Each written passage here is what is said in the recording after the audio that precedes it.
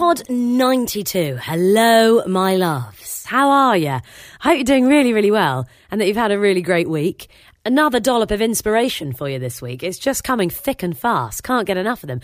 If, by the way, you want more of this, don't forget you can subscribe to us on iTunes or find us passionpods.co.uk, whole back catalogue. As I say, this is PassionPod 92. So if you're looking for something to fill your time, why not cruise through that? So this week, courtesy of Bridget. Now, Bridget is a journalist by trade. She also started working for a charity, volunteering and doing bits and pieces like that, who she now has ended up working for. And in between that, she's also sandwiched in founding a film club. So this is a lady that doesn't twiddle her thumbs too much, I'd imagine. But yeah, very interesting story, and especially a bit like our one a couple of weeks ago with Steffi. It was really great to chat to Bridget, to someone who's pursued a job that has been passion-led in the first place. You know, journalism, you have to really want to do that if you're going to succeed, which she has done amazingly well in. But then just being mindful of when that sort of slightly changes or you want to tweak it a bit, how that can pan out. Quite an interesting one. By no means does not doing a 9 to 5 mean that you got that sorted for the rest of your life. An all too familiar feeling, that is for sure. Anyway, enough of my yabbing on. Bridget.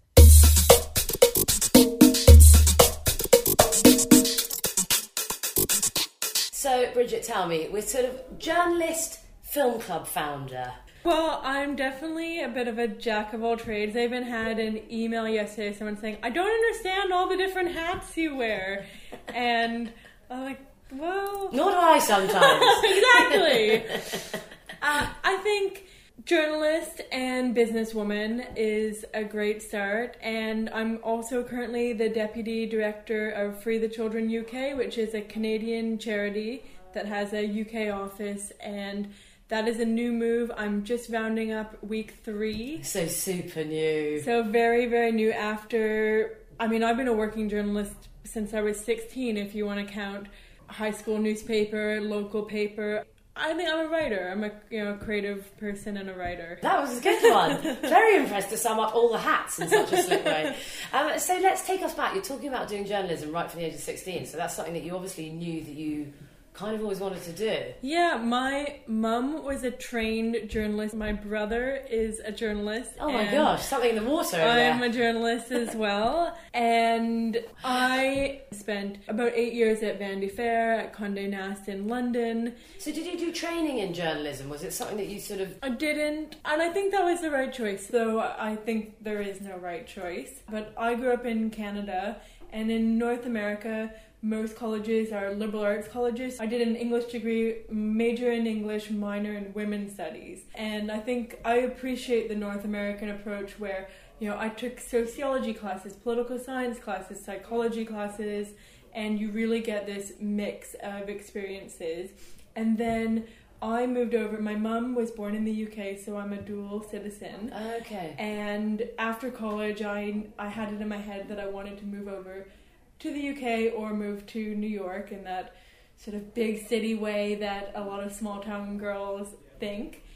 And London and the UK made more sense because of my citizenship. Much easier, yeah. And so I applied for some master's programs and got into Oxford to do an English master's. Wow. Which was really exciting. And I moved over in 2008, was an intern at Condé Nast for that summer, and then started at Oxford the autumn of 2008, and then finished up my degree and got the full-time job at Vanity Fair. I mean, lovelily done that, actually, isn't it? It's like, and that's how you do it, guys.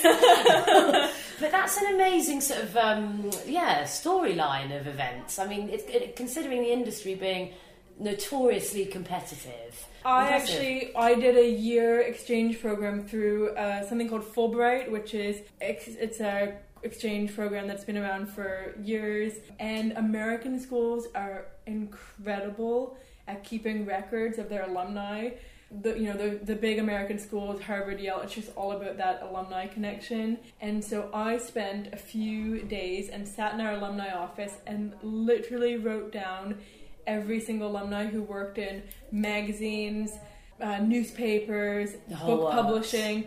I think I wrote down about 200 names, and I cold emailed about 200 alums saying, hi, you want me? Yeah, pretty much. And actually I had written a short story that won an award in my third year of college So I used that as the sort of my in, and I asked what alumni thought if I should try to seek getting that story published or if I should just let it go as like a little undergraduate story and be happy with that and move on, or whether I should try to push that story with having the award behind it and try to get it published like in an anthology. So that was my in.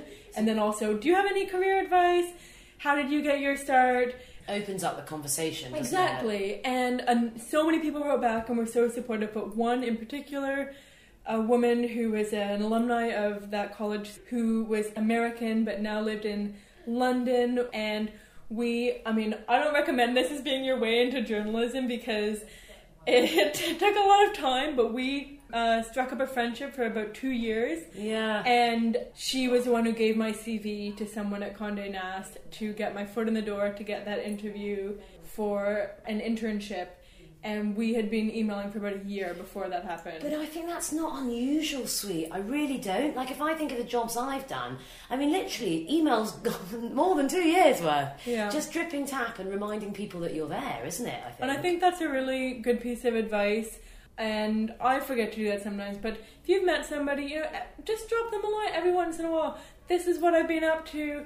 I did this. And it doesn't have to be that North American. I did this. I did that. I don't mean it like that. But just drop somebody a line and update them on what you're up to. It makes you feel good as well to receive that email and to think that somebody younger is sort of looking up to you to tell you what they're up to.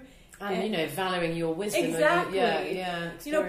Especially, writers and creatives, we're all insecure. Play to our ego. Ask for some advice. Very few people are too busy to, have a 20-minute coffee, to shoot over a few ideas via email, to link you up with somebody.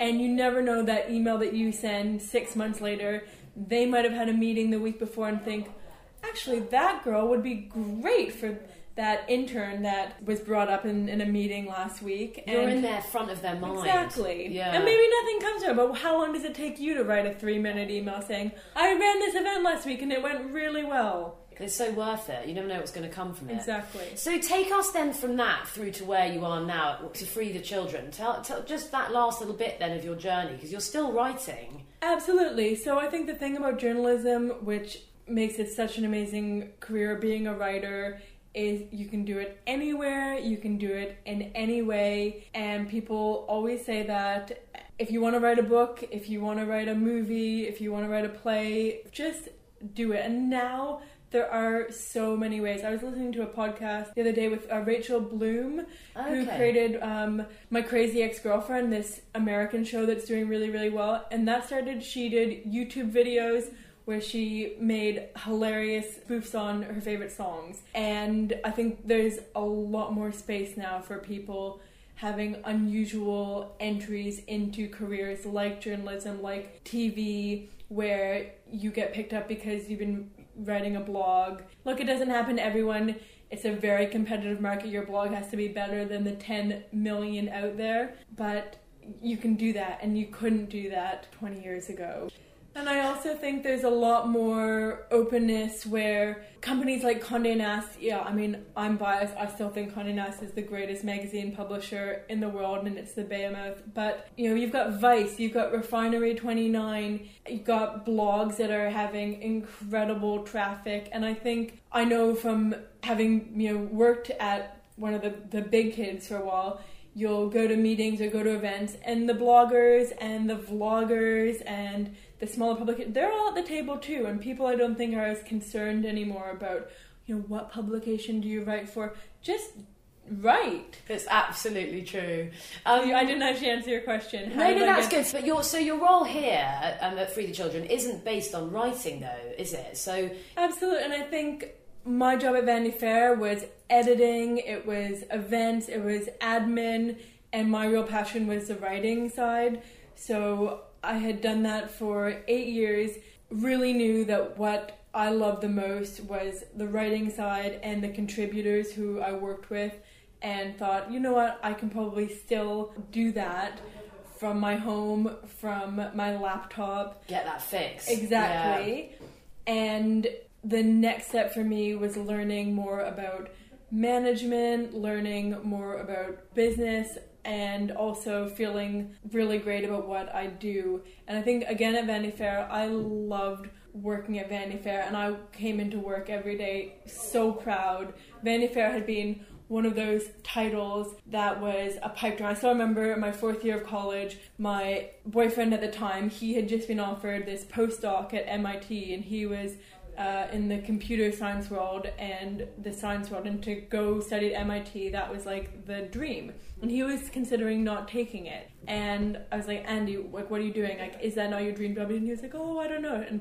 he was like, well, I mean, what is a dream job? Like, do you have a dream job? And I was like, yeah, it's to be a contributing editor at Vanity Fair. Oh, you give me goosebumps. Like, that is amazing. Wow. So I think having that time working there, I never took it for granted. It was definitely the dream, but I also learned the dream was writing for a publication like that. And I think it was time to try something new.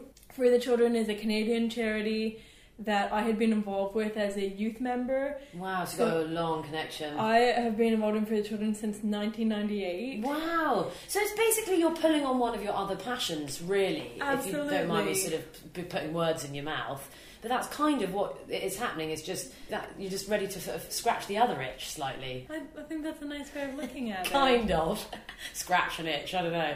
But yeah, it's like, it's not like anything new, it's just that you're pushing one up into a bit more of the foreground, perhaps. Yeah, and I think we haven't really talked about it, but to pull from Film Club. So a few years ago, back in 2013, a friend and I, we co-founded a film club where we work with young and up-and-coming filmmakers and screen their films. So we do 5 screenings a year at the Mayfair Hotel. And this year we're doing 5 screenings at Embassy Gardens, which is a new property development in Vauxhall. So that's really exciting. We've just doubled our output for this year. Just making your life really simple, Val. Absolutely. Kick back, relax. Exactly. Just go see horizontal. Oh, yeah. No, it's really exciting.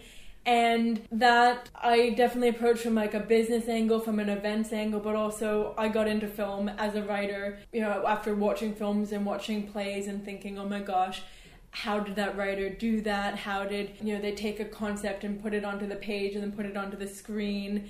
And I go to the theater a lot, and I love watching audiences and being like, this is when they're bored, this is when it's really working, that. And I really try to approach theater and film as a writer and thinking, okay, that's really cool how that worked. I would never have thought of that idea would work in that way, or to visualize that idea in that way.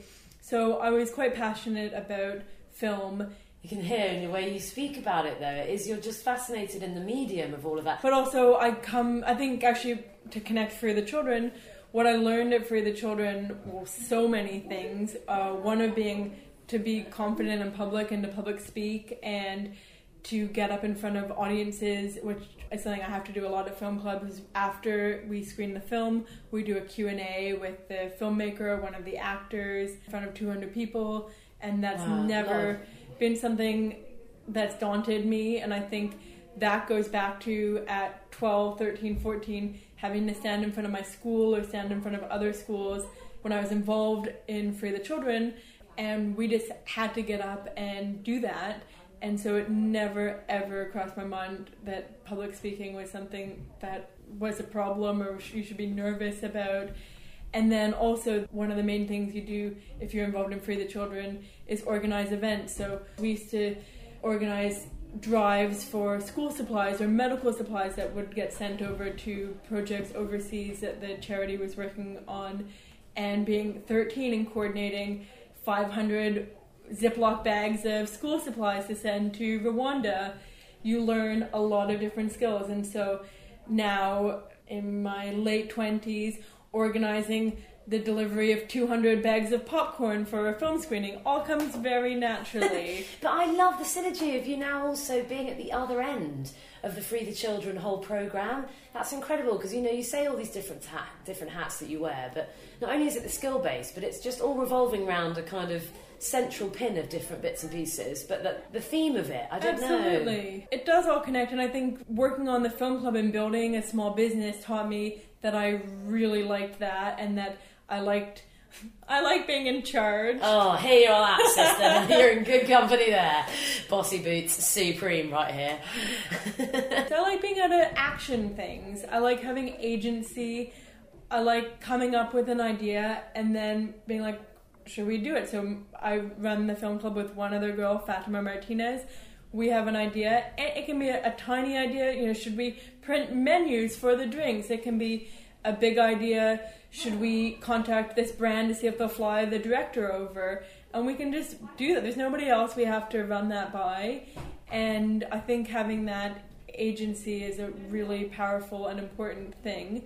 And so I think this job for the children is a progression of that. Absolutely. And learning that I like trying to, you know, make decisions, trying to action things, trying to help people be better at things. When I left Vanity Fair, our publisher gave a little speech, and one of the things that she mentioned was she came to Film Club one night. The thing that she noticed the most is we have sort of 4 or 5 college students who help us out and have helped us out since we started.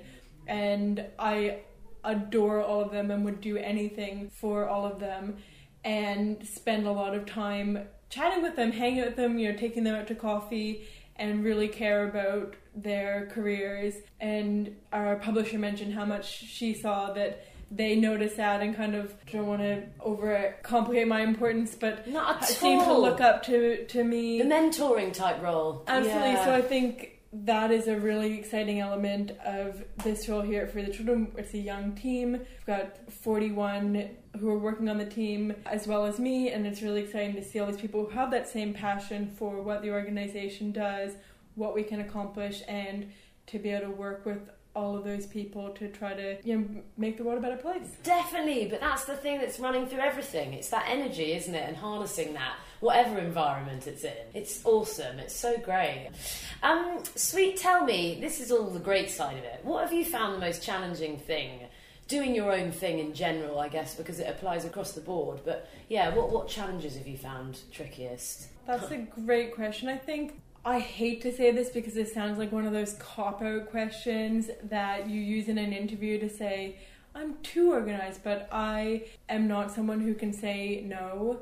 And that's been brought up so many times in reviews at Vanity Fair and in conversations with my co-partner of Film Club. And saying no is not a bad thing. And saying no is you being in charge of your schedule, is you being reasonable at what you can deliver. And the worst thing to do is to say yes to something and not deliver on that.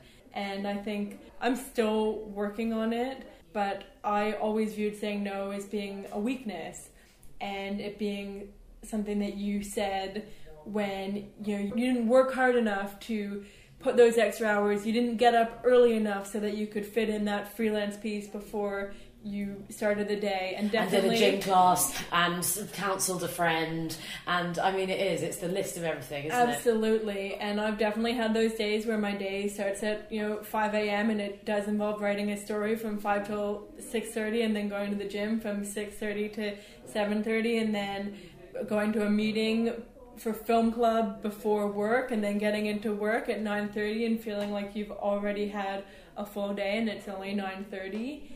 And that can be really invigorating and exciting, but also it's not healthy to do that every day, and it's great and liberating to say no.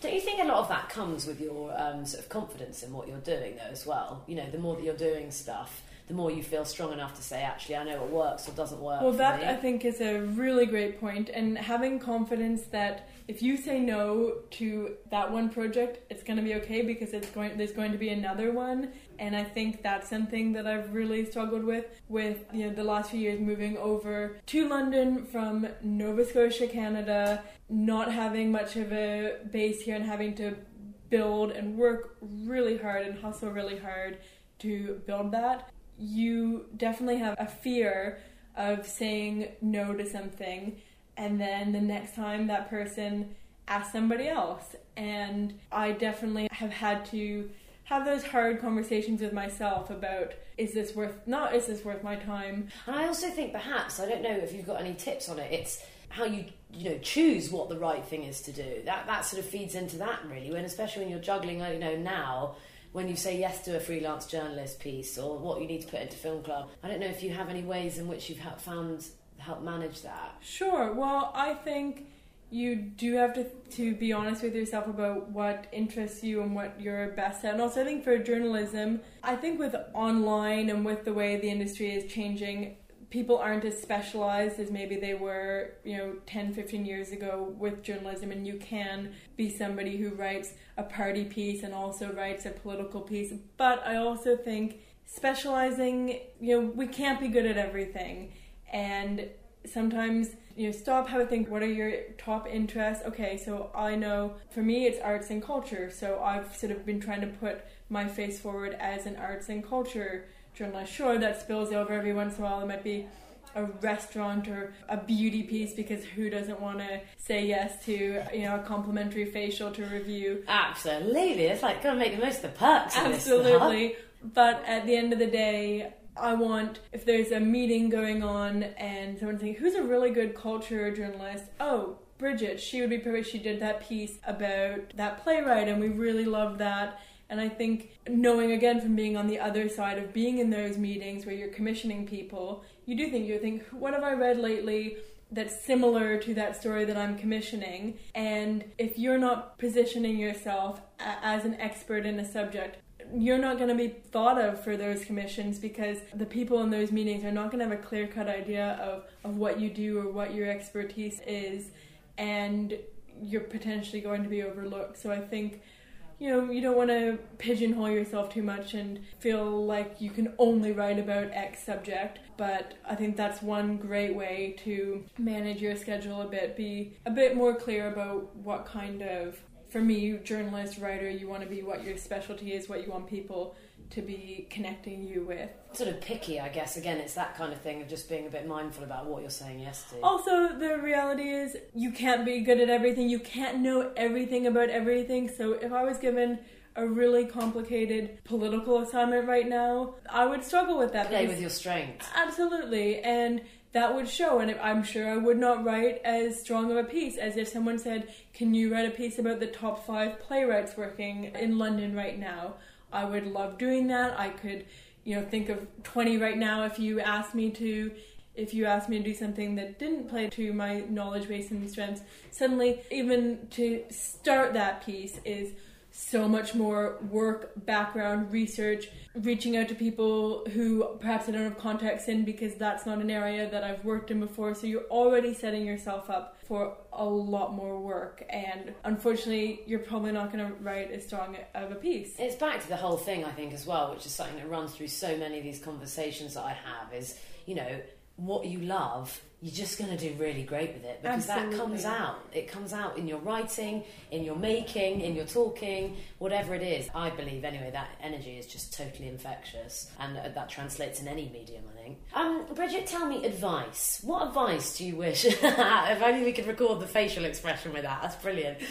What advice do you wish you'd been given that would have been handy, perhaps, for you when you started all of this off? Sometimes I need to take a deep breath and not be so focused on what I wanted to do. And I think a little bit of what we already talked about, but there's a lot of ways into what we want to do now. And also there's a lot more things to do. I grew up in a small town where most people went to school were lawyers, doctors, professional degrees. And I didn't even know what a stylist was or what a vlogger... I mean, vloggers didn't exist then. Yeah, we're showing our age. Yeah, I know. So I think there are a lot of different jobs out there, and you never ever know what's going to be the one that sticks for you. And one might stick with you for 5 years, and then you realize that your strengths take you in another direction. So for me, I learned that I prefer the writing side than the editing side. Having control of my own copy and working with a great editor to make my stories better, and a great editor definitely can and does do that. So sometimes you think you're going to love something and it doesn't play to your skills in the way that you want it to, and that's okay. I think it's great to acknowledge when something doesn't work. And I'm always a big fan of learning from what doesn't work. And I definitely, was someone in college who knew the 3 schools that I wanted to go to for graduate school, and when I was in high school knew the 3 companies that I wanted to work for. And I wish someone had told me to take a deep breath, and if I didn't go to one of those colleges, it was still going to be okay. When I was in undergraduate, I applied for the Rhodes Scholarship, which is a scholarship at Oxford, and I didn't get it. And I think I cried for about 3 months, and I just felt like it was this huge... Sort of, you feel like it's the first time I don't know, but failure, I hate to use that word, but I think we have such a battle with this word. We need to invent a good word for failure, because I'm hopeless at that. And I think if you put yourself out there and if you try anything, you're going to fail, or it's not going to work out in the way you thought it was going to. That it's just a learning experience. You just never know. I think that's one thing that I've really had the pleasure of learning over the past 10 years. That person that you met, on a press trip 3 years ago, who then it turns out calls you one day because they're starting up a magazine, and would you like to contribute? Or I've been writing a fair bit for House and Garden magazine and online, and House and Garden was on the same floor as Vanity Fair at Condé Nast, and I was literally in the ladies' bathroom chatting with one of the girls a few days before I was leaving, and she was like, "You should pitch to us." And I was like, okay. While you're washing your hands? Yeah. I love it. That's such a great image. And now it's one of the places that I'm actually pitching and writing for the most, and definitely didn't expect that. You just never know.